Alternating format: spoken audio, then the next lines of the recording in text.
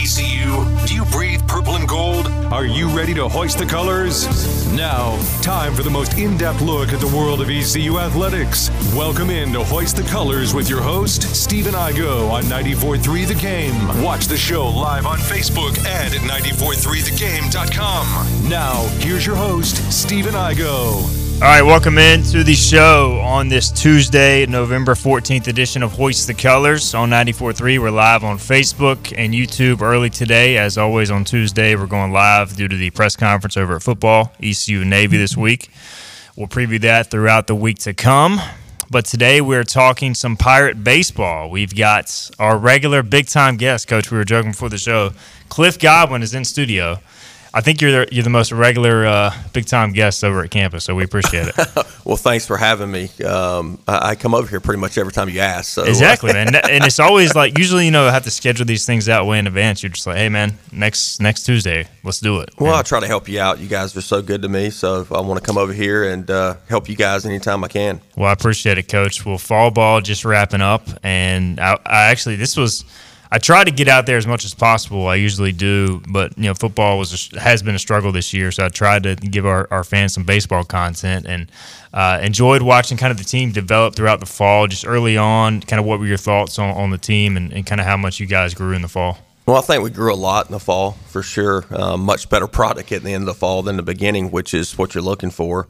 We're able to get some young guys out there in a lot of key situations, so that's a great experience for those guys, especially playing two really good quality opponents with Clemson and UVA. So, but definitely got better from the time we started to the time we ended.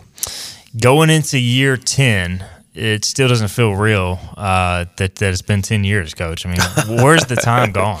It's flown by, I can tell you that. And as you get older, when I was younger, you hear older people go, man, hey, the years run together, and it just seems like it's flying by, and I can tell you it feels like it's flying by. It does not feel like I've been here for 10 years.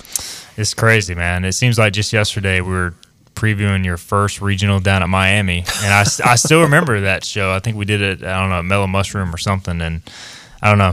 But it all runs together. I can't even keep track of it, so I don't know if you do, but it's just how much the program has grown since then. I want to talk about that before we get into kind of the specifics of the fall, and just from year 1 to year 10, you've obviously grown a lot, I'm sure, in terms of things you guys have done off the field, on the field. But it's always about culture with ECU baseball. You played here, you played under Coach LeClaire, and that means a ton to everybody that follows the program. But I want to specifically get into this time of year, fall. How important is this time of year to kind of establish what you guys want to be every year? It's huge. I mean, I think when you have a big group coming in that are new guys like we do this year, to really get them implemented into the foundation of our culture, and then also they got to get better at baseball as well. So they're really getting flooded with a ton of information, and there's failure and how they handle failure. I think this day and age it's tougher for kids to handle failure just because that's not how they're raised. It's not the world that they live in. And we work hard. I mean, we don't run from that. That's who we are. We believe in working hard in the classroom. We believe working hard in the weight room, on the field, and it's very consistent. So I think the consistency of it is tough for young guys too. So, but a lot of young guys have grown and learned how to handle some adversity a lot better. And the older guys have done a tremendous job with this new group, and that's been fun to watch because I would say to this point, the older guys have done as good a job as any group we've had with the group that's come in. And your programs are always very player-led, and you kind of entrust those guys with those roles. So what goes into that in terms of being able to trust your players? And you as a staff, y'all set the tone, but really count on those guys to spread the message to the younger guys. Well, it's uncomfortable as a coach. And you said, how have I grown in 10 years? I mean, I was much more – in the mix of what I wanted them to do 10 years ago than I am now. Not that I'm not meeting with the leadership group, but the leadership group really controls the younger guys. And if we need something to happen, if something's not going well, those guys do a really good job of implementing that. And then just getting those guys to be consistent as well, which they do a good job of it. But as we're human beings, we're not perfect. So sometimes we fall short and just bring them in having conversations. But I would say it's more individual conversations with that leadership group than it is with the entire team, because they get the message to the entire team better than I can deliver it, because they're their peers. Cliff Godwin is with us, ECU baseball coach, and we talked about it before the show. Mission Week coming up. You said it starts Sunday. And for those who aren't familiar with the Pirate baseball program, we talk to the players, and they say it's quite the week. So what goes into this week, and why is it so important to this program? Well, it goes back to, and we were talking about it off the air, but, Coach LeClair's second year in the fall of '98 was the first time that he had put in an obstacle course, and he called it the Omaha Challenge. And it was just one day, but it was hell. I mean, there was real barbed wire in the obstacle course, so obviously you get fired for that today. Right. But I tell people all the time, it was where the parking lot is in front of the Town Bank Tower. That was the old practice soccer field, and there was a little low area. Now, mind you, people tailgated in that area at the same, so there's like chicken bones and everything else on that practice soccer field, and they kind of dug out a little hole, and there was some mud and water in there, but it was real barbed wire, so there was a lot of things that went into it. But, there's a picture from that group, and Coach LeClair talked about it in his book, but really that was a moment where a group of guys believed that they really worked a lot harder than anybody else in the country. And then you go into the spring of '99, that's the first #1 seed in a regional ECU had ever been. So it goes back to that, but every program that I worked, from Vanderbilt to Ole Miss, UCF, LSU, we did something like this. And most people call it Omaha Challenge, but we call it Mission Week from the standpoint we want to, really build on the culture and talk about what we do here, and not put the result-oriented Omaha in there, because obviously we all want to go there. I mean, look, but we're just building on our culture. When you come up with a course, do you do like different stuff every year, or who helps you design it? And I don't know, you come up with new challenges for the upperclassmen each year? Well, we try to mix it up. It's some of the stuff is the same. They love dodgeball. That's one of the events. They always talk about the hard stuff, but they don't talk about the fun stuff. But dodgeball has been a staple, so that's obviously a lot of fun. We either do ultimate frisbee or ultimate football, where you can't run once you catch it. You have a pivot foot like in basketball, so nobody dies out there. But they love that. Tug of war. Obviously, there's some hard stuff in there as well, with sled pushes and partner carries and stuff. I mean, look, if you want to become better, you got to push yourself mentally, and that's part of it as well. And there's some early mornings in there to make them get up and really challenge themselves. And this year we'll have 5 leaders, and they'll have a draft tomorrow, and that's always fun. And like you said, we'll get after it on Sunday. When you look at East Carolina, and you went to school and played here, so you know the culture, but you're always trying to do more with less to a degree here at ECU, and you've never been one to make excuses. Obviously, y'all have got great resources, a great baseball culture. Don't get me wrong, but to me, you got to have that mindset to fit ECU and succeed here, and you clearly have that, Coach. But how important is that from your perspective, and getting the guys to buy in that no excuses? Hey, we are gonna work harder than everybody on our schedule, everybody in the country. Well, I don't. Look, man, you know me long enough. I'm not going to make excuses. If we lose, we lose. It's not because we lack resources. It's not because of any of that stuff. And, people will look at our place, well, hey, Cliff, you got a lot of nice resources. Well, we didn't have that when I got here. We didn't have a hitting indoor when I got here. We didn't have a pitching indoor. We didn't have a video board. We didn't have turf in foul territory. We weren't able to charter flights. We weren't able to do any of that stuff. But, I mean, I watched my press conference the other day walking and Jeff Compher, who hired me, and he talked about all these things that he wanted us to accomplish, and it was to host regionals, host super regionals, to win the conference regular season consistently, to have the highest GPA in the conference consistently, and to go to Omaha and compete for a national championship. Well, in 10 years, we've done everything you possibly do except go to Omaha, which, look, like I said, nobody wants to go there more than I do, but we've done a really good job being consistent, and you know this better than anybody because you live it every day in this era of the new college athletics.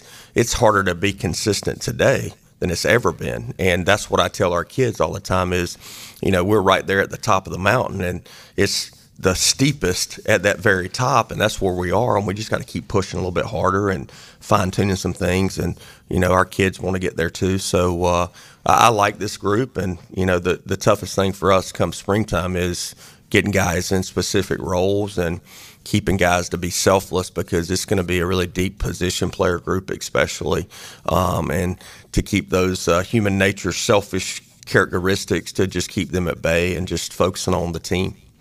You mentioned the new era of college athletics. We kind of touched on it at your previous visit months ago, but the whole NIL thing, it's bled into college baseball.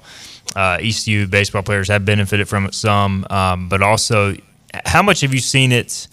You used to coach in the SEC. It feels like that's where a ton of the money is. And do you feel like it's bled into the American at all, too, from your conversations, or is it more in the SEC level? Well, I would say the SEC, just like it is in most sports, right, is the one that's leading the charge, and it's astronomical amounts of money. But it's what I call monopoly money. It's there so they can use it. And talking to Coach Lafferty at Ole Miss, and I won't be specific with a number, and I mean it's a 6-figure number that some of those guys get, and it's like, well, it doesn't matter. I mean, it's like monopoly money. They got a pool of money they can use. It's not like that here, but we've been benefited by some really good donors.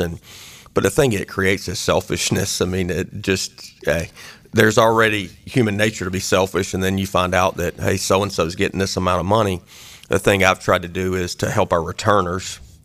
Every opportunity, if somebody reaches out, I want to help our returners, because I'm in the same mold as Dabo Swinney. I know he's taking a lot of heat this fall, but I guess the call from Tyler from Spartanburg. Should we get Tyler from Spartanburg on the line? Yeah, we should get him on the line. But I appreciate him and what he stands for, and who knows? He might not be able to do it, and I might not be able to do it. But we're not going to offer recruits NIL money. Number one, it's not legal, but everybody's doing it. So that's the crazy thing for me. And then for me, I'm going to take care of the players that have actually been in our program and done it the right way for at least a year.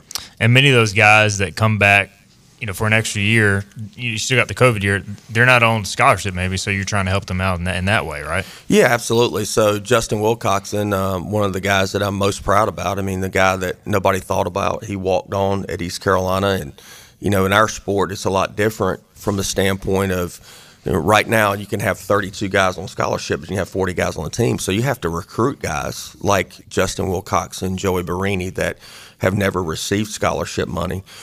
J-Dub, we were able to get him a little bit this year because he could have signed professionally if he had wanted for a lower amount of money, and he wants to finish up his MBA, which is awesome, and so we were able to do that. But I'm just so proud of those guys and that's why I got into college athletics, is to develop players, and our staff does such a good job of that. And we will never survive here at East Carolina if we can't do that to a certain degree and have the Justin Wilcoxons and the Joey Barinis of the world. What's the update on the new expansion? We always get this update as well. I saw a big donation coming in yesterday with the Boykin family. Yeah. That was awesome, $100,000 to baseball. And that's been something you really push for, another facility down the third base line. And do you feel like you are getting closer to that goal? I feel like we're getting closer. I don't know if, what East Carolina's trying to do to raise money for multiple facilities is the most efficient way to do this. And it would have made somebody mad, even if it had made me mad, and said, hey, look, we're going to go for this indoor practice football facility, and we're going to raise that first. But, a place like East Carolina, you're normally asking the same donors for money every time, and there's so many selfless people out there that are doing that.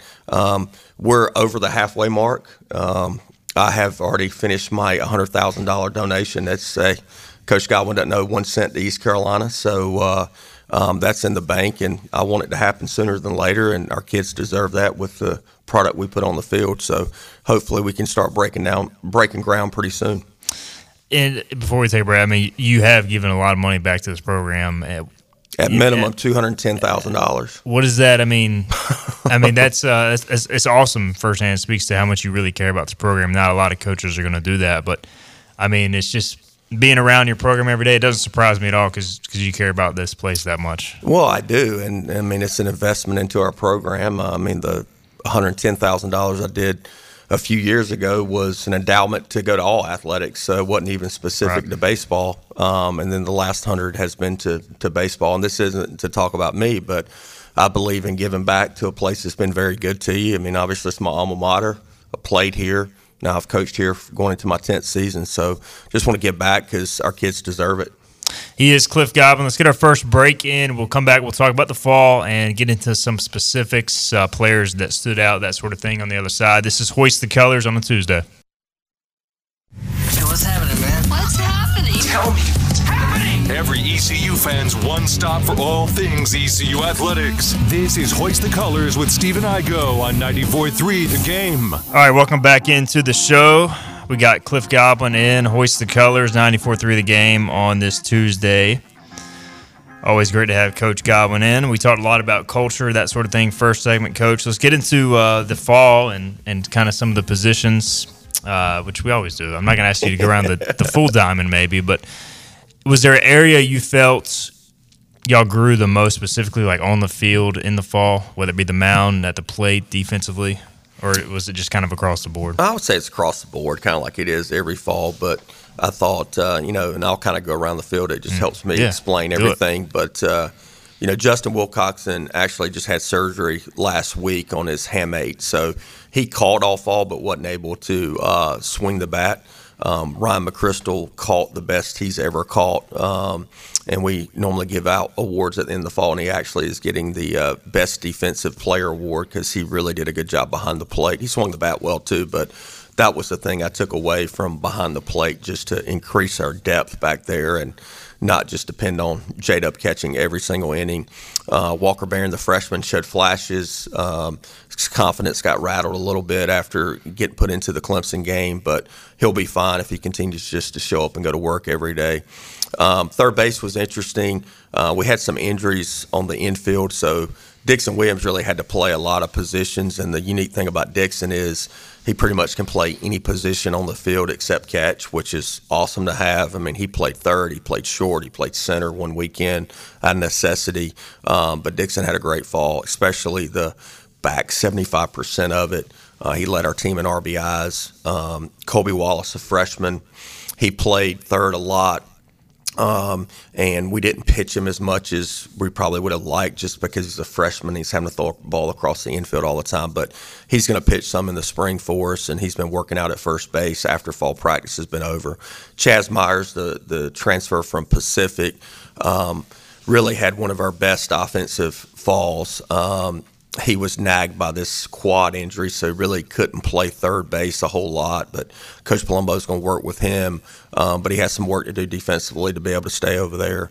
Shortstop, Joey Barini was outstanding. He's gotten more range at shortstop and just was steady Eddie out there. Starr had a great fall from the standpoint he just showed up every day, man, and just worked hard. I'm so proud of him and the way his work ethic has been, man. He's showed up like he's got something to prove, and it's been great, and swung the bat good. At first base, Carter Cunningham was slowed by a broken finger early on, but he swung the bat great, played first base just because Coach Palumbo had never been able to work with him at first base consistently. Cam Clonch was over there, started off slow, finished stronger at first base. And then in the outfield, Riley got hurt, so Bristol Carter played a lot of center field and did a good job, especially for a freshman.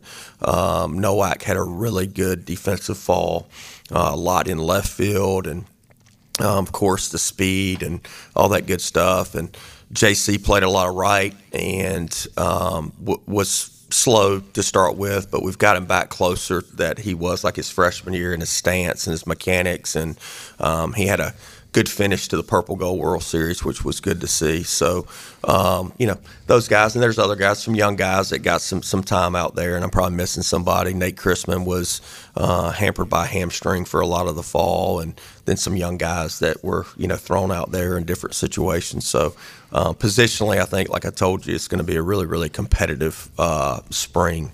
Yeah, I mean, it just feels like y'all have a lot of depth and versatility, Coach. I mean, guys who can play like Dixon all over, and I don't know, is it going to be tougher than ever to make up a lineup card? I mean, clearly a lot of time between now and mid-February, but it just feels like it's going to be one of those things week to week, depending on who's in a good headspace, playing well could, rise up the depth chart, so to speak. Yeah, absolutely. I mean, look, it's we do a thing as you see it with the players, put together who would be in the weekend rotation, closer, and who would be the starting nine. And, in November, you have a good insight of what the players think, which about 95% of it is just what the coaches think.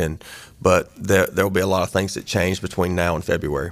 When I was out of the Purple Gold game 1 and 2, and Jenkins Cowart, he made a diving catch with the base loaded. He also robbed Carter of a home run. He looked more comfortable in the outfield, and like you said, he was hitting the ball better towards the end of the fall. So, do you think it's a mentality thing for him? What has maybe switched there for JC? Well, I think he's taken a lot more ownership in his development, and I think there was a time there last year where he was scared to get hurt. He had some leg injuries, and then obviously, fouling the ball off his groin area, man, that ain't not fun at all, and having surgery on that. And so I think there's a lot of different things that kind of went into it. And I think when people have expectations of him mentally, it's a lot more pressure. I mean, nobody had any expectations of him his freshman year, but then they had expectations of him sophomore year. So it's different playing under that kind of pressure, and it is what it is. I tell our guys all the time, there's pressure to play here. I mean, you don't get all the stuff that we get and the notoriety that we get without having some pressure. So that's what it is. And as Coach Bianco at Ole Miss would say all the time, hey, you signed up for this. This is what you said you wanted, So, but he's growing up, and that's the thing that mentally that I've been most proud of him about. With Riley Johnson, I noticed he was working on his shoulder in the dugout, but still very involved during the scrimmages. Will he be back for the spring? Is he on track to be back for the spring? Yep, he started swinging a bat last week, and he'll pick up a baseball and start throwing it here shortly. So he's on track. He's actually doing a lot of physical therapy over at Young's, and actually Zach Womack's actually working with him a whole lot. And his left shoulder is, I think, about 15% or 10%. Away from being the same strength of his right shoulder. So that's the goal. Once that happens, then he'll start picking up a baseball and start playing catch. You mentioned a few of the freshmen. We had talked about Bristol Carter. Obviously came in with high expectations. Seemed to kind of live up to those to a degree in the fall. I was impressed by Colby Wallace and Walker. And, look, we talked about it before, guys in the fall, they still got to carry that in the spring. But those three guys, to me, as young players, seem to have the tools to help you all this season. Yeah, they definitely have the tools, and I think Bristol probably stood out the most as far as having a consistent fall and, playing against other competition at a high level. It seemed like when he got thrown into that, it was even a tick up of like, right. Hey, man, I'm a gamer, and which is awesome to see as a coach. When you look at the team's speed too with Bristol, and like Dixon has, I think, more speed than a lot of people realize. So do you like kind of the team speed, how that looks? Well, you got Nowak. I mean, Nowak is as fast as anybody in the country. Dixon can really run.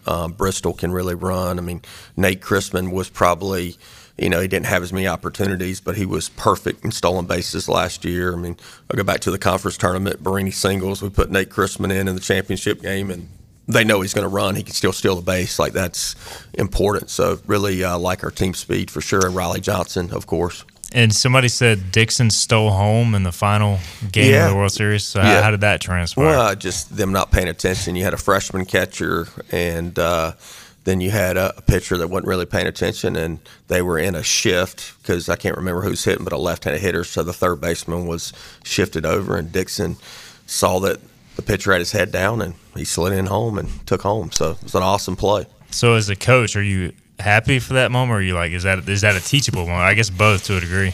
To a degree. I mean, it's how to win awareness by Dixon, and then for the other guys, it's, hey, pay attention to the game because you can't let that happen.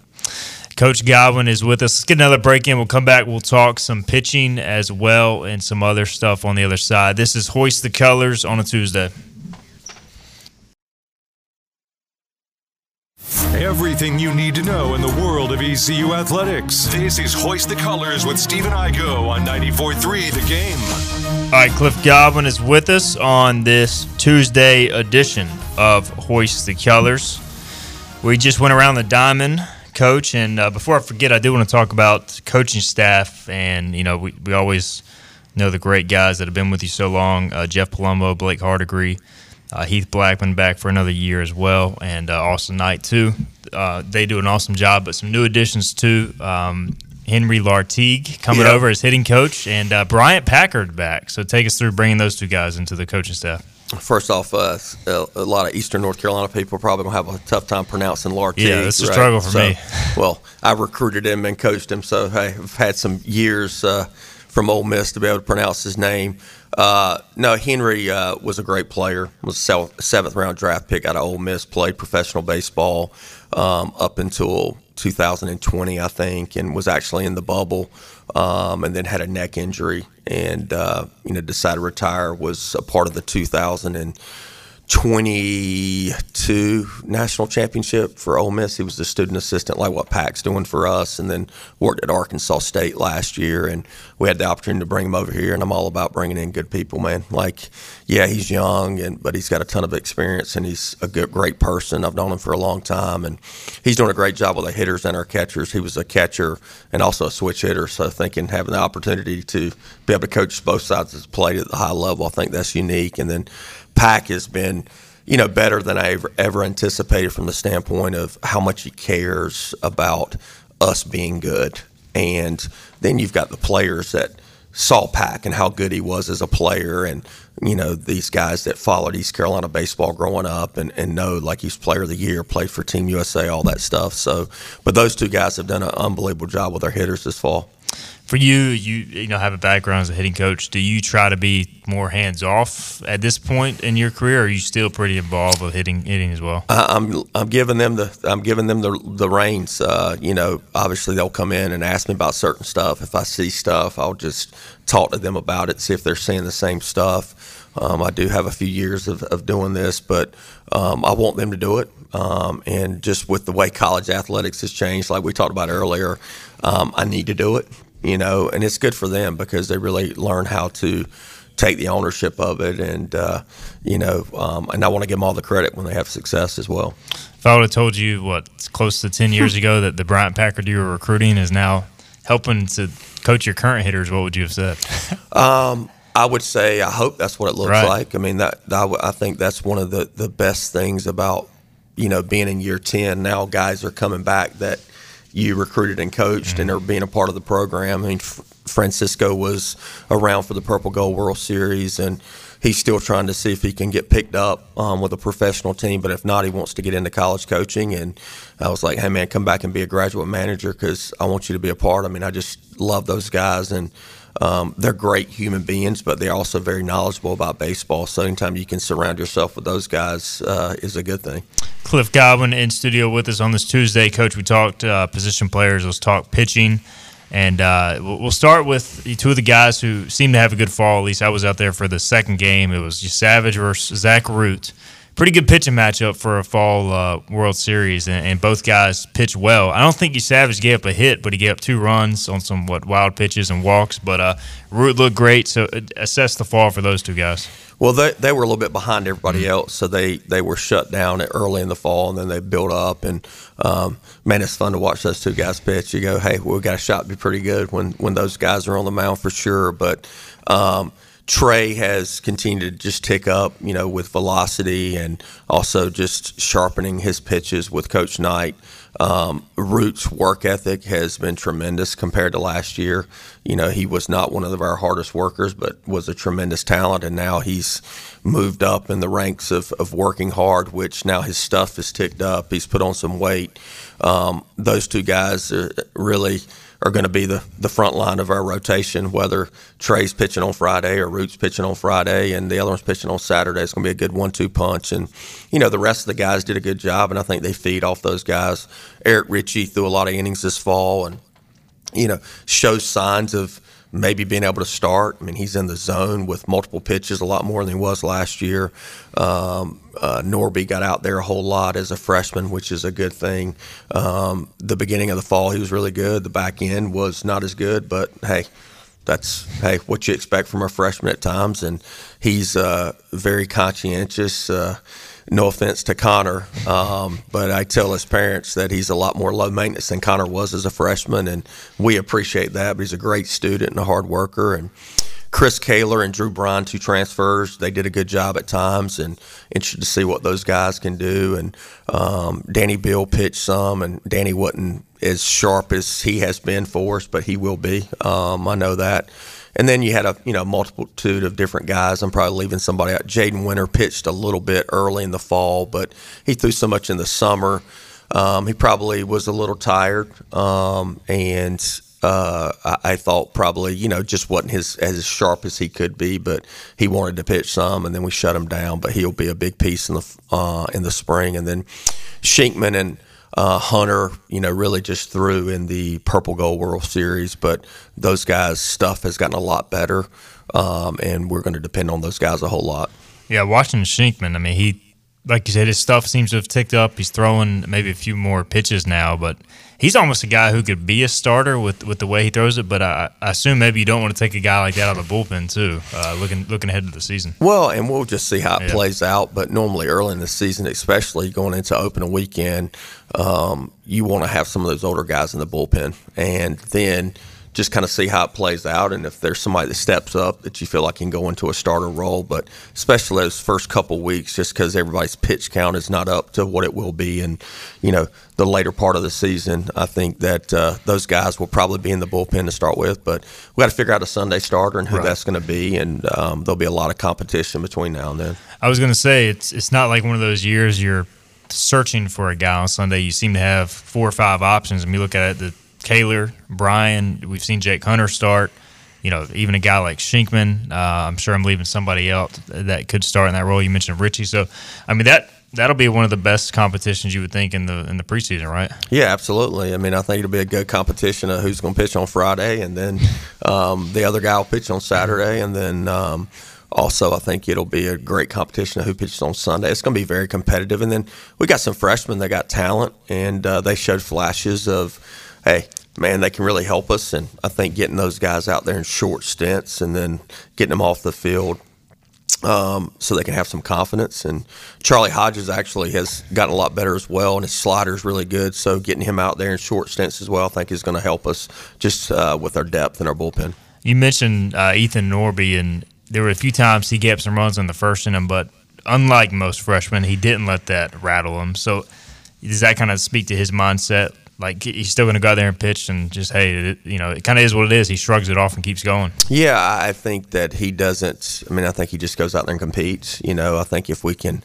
just get him in the zone a little bit more. I mean, his Achilles heel was, hitting a guy or walking a guy. And he's got good stuff, but it's not like he's got Treya Savage or Zach Root stuff. So when you start putting free guys out there, it just – against good teams, it's tough to maneuver through that. With the pitching staff as a whole, it seems like you guys have more lefties as well as opposed to maybe past years. So do you like kind of how the breakdown shakes up as far as, options? Like, it feels like Austin Knight and yourself might have a few more options as far as matchups as the games go on. Well, that's the plan. Yeah. That's the hope. But, we'll see. I mean, at times, though, it's kind of crazy. I mean, Jake Hunter's always been better versus lefties than he has righties. So it seems like that more now than I can ever remember it, as far as like when you start pulling up a stat sheet once you get into the season, that a lot of guys have reverse splits, and I'm not real sure why that is. Right. But I mean, our goal is to get out there and get hitters out, whether it be a righty or a lefty, but we definitely have more options. So you guys scrimmaged Clemson and Virginia during the fall. Y'all did Clemson and Greenville at Virginia, which, are you tired of seeing Virginia yet? Well, the plan is, that's the reason we play them in the fall and we don't schedule them in the spring. But the NCAA has, I guess, other ideas. I mean, I didn't think we would go to UVA when the regional selection show came up. I thought we'd get sent to Coastal. And, of course, the NCAA has other ideas. Which you never know with them. Never know what rule or if they're going to enforce the rule or what's going to happen. But it is what it is. But it's just a good trip, I mean, because they're always good, and I want our guys to see good competition in the fall, no offense. I mean, for us to play a lower level school and just go out there and win, I don't know if we're learning a whole lot from that.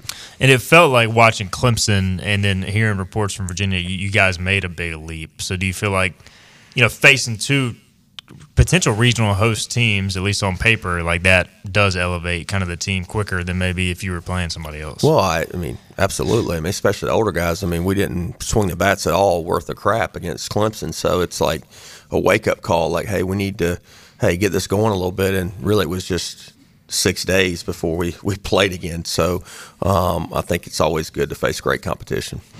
All right, Cliff Godwin with us. I keep getting asked about when is the schedule going to come out. So I know you guys basically have it done, but you're still waiting on a few things. Done. Yeah, the holdup is just that we're trying to figure out where we're going to play UNC for that third game. When I say third game, most likely it will be, on the Saturday probably. But we just got to figure out what pro part we're going to play it at. So we're working on that behind the scenes, and once we have that, we will get the schedule out to everybody. Any idea on, maybe you can or cannot comment on the options as far as where it could be? I always get asked, hey, is there going to be a game in Charlotte, Zebulon, wherever, as far as a pro park? So. Yeah, I hope it's not in Charlotte. So just from the travel part of it. Make a lot of sense. Yeah, we're working on it, so I won't. We'll figure that out. But hopefully we get it figured out by next week, so we can get the schedule out. And Keith LeClaire Classic, Cal State Fullerton, Coach Dietrich coming back. How, I don't know, is it weird to face a colleague, former run and make like that as far as on game day? It's got to be mixed emotions. Anytime you're playing, people that you're close to, is mixed emotions. I mean, that's why we play Clemson in the fall and UVA in the fall, because I'm close to those guys. Coach Dietrich is a great human being, and obviously worked here for 2 years and did a great job. And hell, they still got the house here in town, so they're just great people. But at the end of the day, when we play them, we're going to try to beat them. And you guys, the series going with North Carolina, I mean, the staff there and you guys working that out. I mean, to me, it's one of the best early season college baseball series in the country. So, that's got to fire you up as well. It does. I mean, Coach Forbes is, when he got hired, he said, hey, man, we're going to do this as long as we're both the head coaches at our respective schools, and I've always appreciated that. And I know it's a big rivalry for our fans, which it should be, but at the end of the day, they had to want to play us, and we had to want to play them. But I think it's good for college baseball. I mean, especially in the state of North Carolina. I mean, you look at the state of North Carolina, how good the baseball programs are across the state, and you got two of the best to match up for a 3-game series. I mean, it's awesome. And you look at it with Charlotte entering the league now, it feels like y'all play almost every school in the state. I mean, maybe outside of Wake Forest, that's the only school.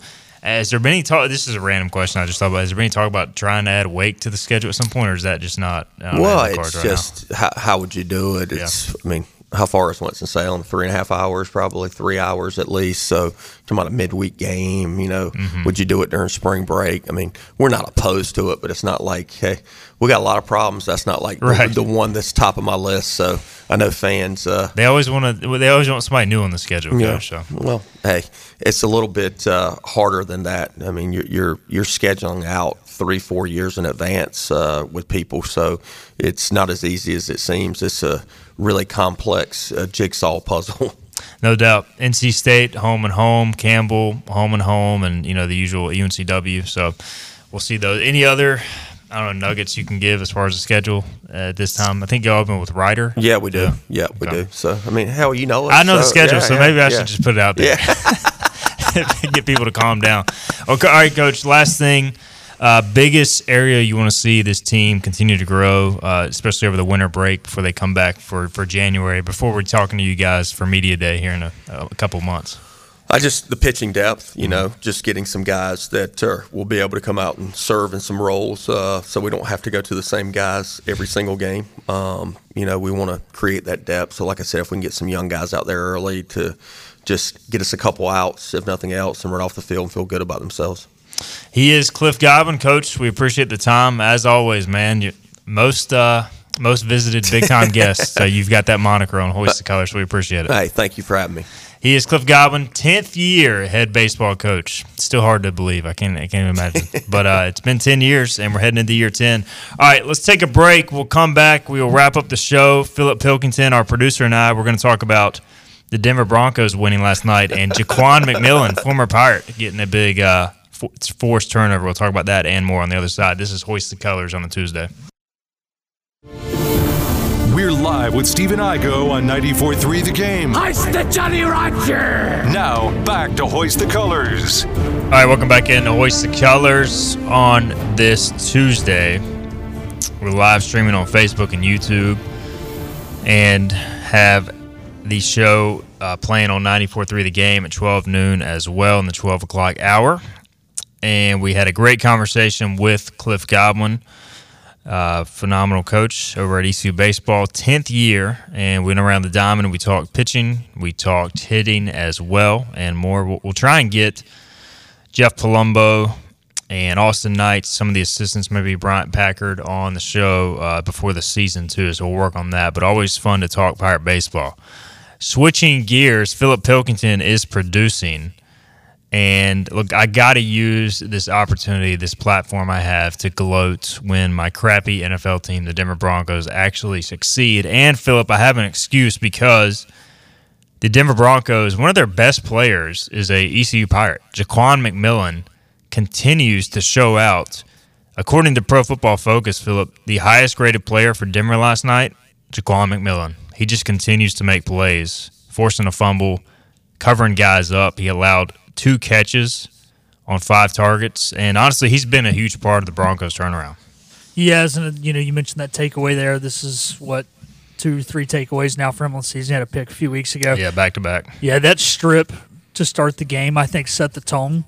Denver forced 4 turnovers last night, and he forced the first one on the first play of the game. So that was awesome to see.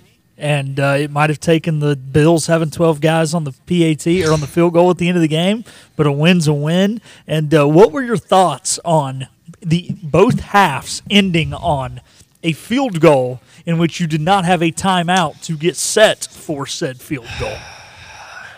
I don't know. I was so nervous. This was the most invested in an NFL game for the Broncos I have been since Super Bowl 50, Philip, because they have been so bad for so long. And when I see they have no timeouts, and the one before the half scared me because they thought it was a first down. Originally, the offense did, and then the offense ran out the field and the kicker ran on. They drilled it. But I don't like having a game-winning kick come down to that situation because to me, you're so rushed. And maybe in a way you think maybe you're not thinking if you're the kicker, but he did miss it. Somehow Sean Payton maybe had some foresight to see that the Bills would have 12 guys on the field and they would get another shot at it. But I was nervous the whole time because they always say one of the toughest places to kick in the NFL is Buffalo due to the swirling winds. And Will Lutz is not honestly that great of a kicker to begin with. You throw in those factors, you throw in the fact you have to rush the field goal unit onto the field. It made for great drama. I probably had at least 3 heart attacks. I'm not going to lie. Like, as I laid down to go to sleep last night, my chest, I was having like palpitations. I guess it's been too long since I've watched a game that invested as a fan.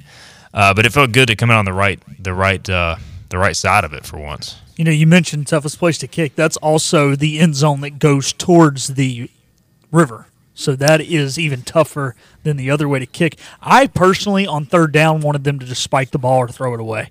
I would have been content, look, trust your defense. If they've got 15 seconds, they've got 15 seconds. I did not like running the kicker out there with 26 seconds left, the clock ticking, or whatever the hell it was. The other thing I didn't like was they kept taking a knee, and they were going backwards, and I know they were only losing like a yard or 2 at the time, but they had the ball at like the 19 or 20, and by the time they were kicking it, Russell Wilson just kept falling backwards, which I understand they were trying to kill the clock, but why not at least do a sneak or something and just make sure you're holding on to the ball for dear life? Because to me, Lutz barely missed that kick. Maybe if he's kicking it from 4 yards closer, he makes it. Thankfully, they got a second shot at it, but I have nightmares already for my teams taking knees when they're trying to win a football game, all right? I don't need to go back to 2014 and explain what happened there against UCF. But, hey, man, it was great theater. It was cinema at its finest. I mean, all the things that happened in that game, the Buffalo Bills running back, Cook, fumbling the ball and then it bouncing right back to him, and then he ran for like 60 yards. That about drove me up a wall. Denver dropping the initial extra point when they appeared to score the go-ahead touchdown, I was like, we're definitely losing this game by a point. So it didn't make, or it made for good theater. I know you're kind of like a Broncos fan, Philip, because you got family with ties to Colorado. But like, since you're not, I guess, 100% invested, like a true, you're a Panthers guy. Yeah. Was it fun to watch from that perspective? It was. Well, not really, because I do still care, and the fact that the Panthers are so crappy, my one chance to have a team I care about make the playoffs is Denver, and my roommate's a Broncos fan. So the house was very tense, at the same intensity that was going on in your house or that was going on at my house where my dad lives or any of my uncles or whatever. So, no, I had my Eric Decker jersey on, and we were jumping up and down and screaming. And the people below us probably were a little ticked off because we were celebrating pretty hard when that second kick went through. Yeah, I got a call. Of course, my household was fully asleep by that time, except for me. I got a call from my brother. He was like, "What the heck happened?" Because he had only seen the end of the game, and it was a valid question because it was just absolute chaos. I still think this thing is scripted half the time when I watch the NFL, but I was like trying to talk as quietly as possible to not wake anybody up, and my wife texted me, said, "Please shut up," because I didn't want to wake the kids up either. But it's just, hey man, I gotta soak it in. It's been a rough few years. Denver has not made the playoffs since winning Super Bowl with Peyton Manning, which feels like a long time ago. So I got to soak it in. By the way, have you seen the AFC playoff picture? I saw somebody tweet about it. It is just an absolute mosh pit. Yeah, it is. And, I was thinking about this last night before I went to bed. Everything that could have made the AFC playoff picture wackier this past week happened, with the exception of the Chargers didn't win. Because when Houston beat whoever the heck they upset, Cincinnati, that put them in. It hurt Cincinnati. You guys did the same thing by beating the Bills last night. And then when you look at the way the Cleveland-Baltimore game played out, that brought Baltimore back kind of with everybody, where they were clearly ahead of everyone else, and it brought Cleveland from a wild card contender to a divisional contender as well. So it's nuts. And then you look at the NFC, and there's like 7 teams, and the other 9 teams suck. 14 of the 16 teams are within a game of the playoffs in the AFC. I mean, that is insane. The Broncos, Jets, Chargers, all 4 and 5. The Titans and Patriots are really the only 2 teams out of it. Titans 3 and 6, Patriots 2 and 8. Hard to believe the Patriots are there. The Broncos, they play the Vikings Sunday night this week, and then they play back-to-back games against the Texans and Browns, who are ahead of them by a game. So it should be an interesting few weeks. We'll have NFL picks later this week with Philip and Joe Sampson. We'll have Bobby Harward on the show tomorrow on Wednesday at 12 noon, talking about the Pirates' win over FAU and more. Appreciate Cliff Godwin again. We will be back on Wednesday at 12 noon. See you then. This has been Hoist the Colors with your host, Stephen Igo. Tune in weekdays at noon for all things ECU sports. Get a recap of the show at 943thegame.com, on Twitter, Facebook, or anywhere you get your podcasts. We're back tomorrow with more of Hoist the Colors on 943 The Game.